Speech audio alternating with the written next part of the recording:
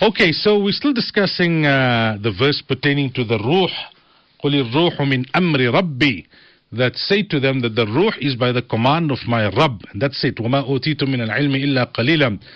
And we have not been granted except a little bit of knowledge. Now, we've covered quite a bit of discussion around this particular verse. I'm just going to recap the last part, which we discussed, I think, on Wednesday last week before we departed for our trip to Durban. And that is where we explained the difference between Amr, that's the command of Allah Tabaraka wa Ta'ala, and then Taqdeer, where Allah says, فَقَدَّرَهُ تَقْدِيرًا, then we proportioned it according to measure, and Taswir, ثُمَّ صَوَّرْنَاكُمْ, we gave you your shapes. And we gave the example of a machine, which Allama Shabir Ahmad Uthmani Rahmatullah Alayhi has given, that the creation of a machine, that is Amr. The creation of the different parts that need to be now fitted into the machine, that is Taqdeer. Each part is proportioned to fulfill its function. And then putting all of those parts, fitting all of those parts in the proper place, in the proper way into that machine so that the machine can do its job, that is giving it shape. And that is tasweer. So Allah Tabaraka wa Ta'ala is responsible for all three.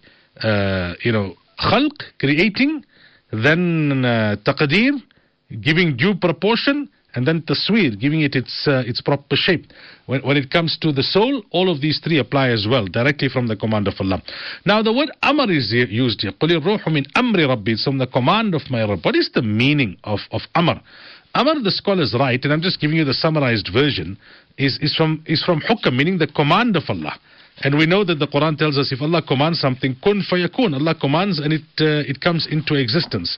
So the command of Allah is linked to the speech of Allah, which is an eternal attribute of Allah. And that is linked to the knowledge of Allah Tabaraka wa Ta'ala, which is also an eternal attribute of Allah Tabaraka wa Ta'ala.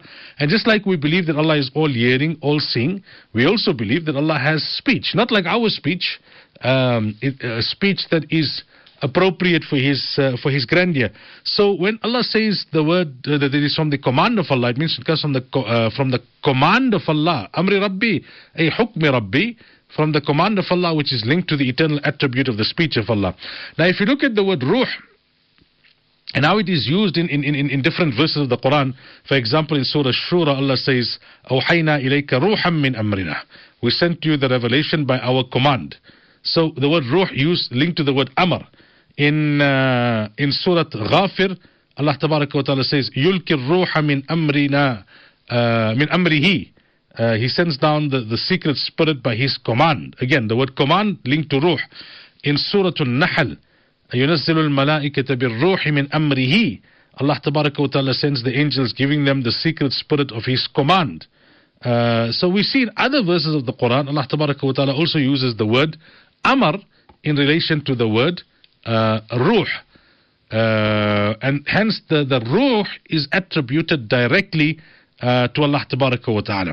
So that is the first part that we need to understand. What is the essence then of the ruh? Like we gave the example of a machine. Now the ruh is like the current, the electricity current. It flows through every machine and it kind of takes on the spirit of that machine so that machine can function. So when there's current in a bulb, it takes on the light of that bulb. It takes on the form of that lamp or that bulb. Similar is the case with the ruh. Remember again, Allah has given us very little knowledge, and that's in His wisdom. Why? In terms of what the ruh is like.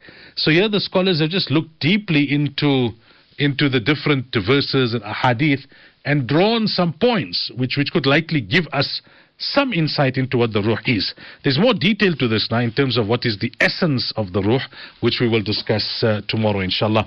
May Allah Tabaraka wa Ta'ala grant us the understanding.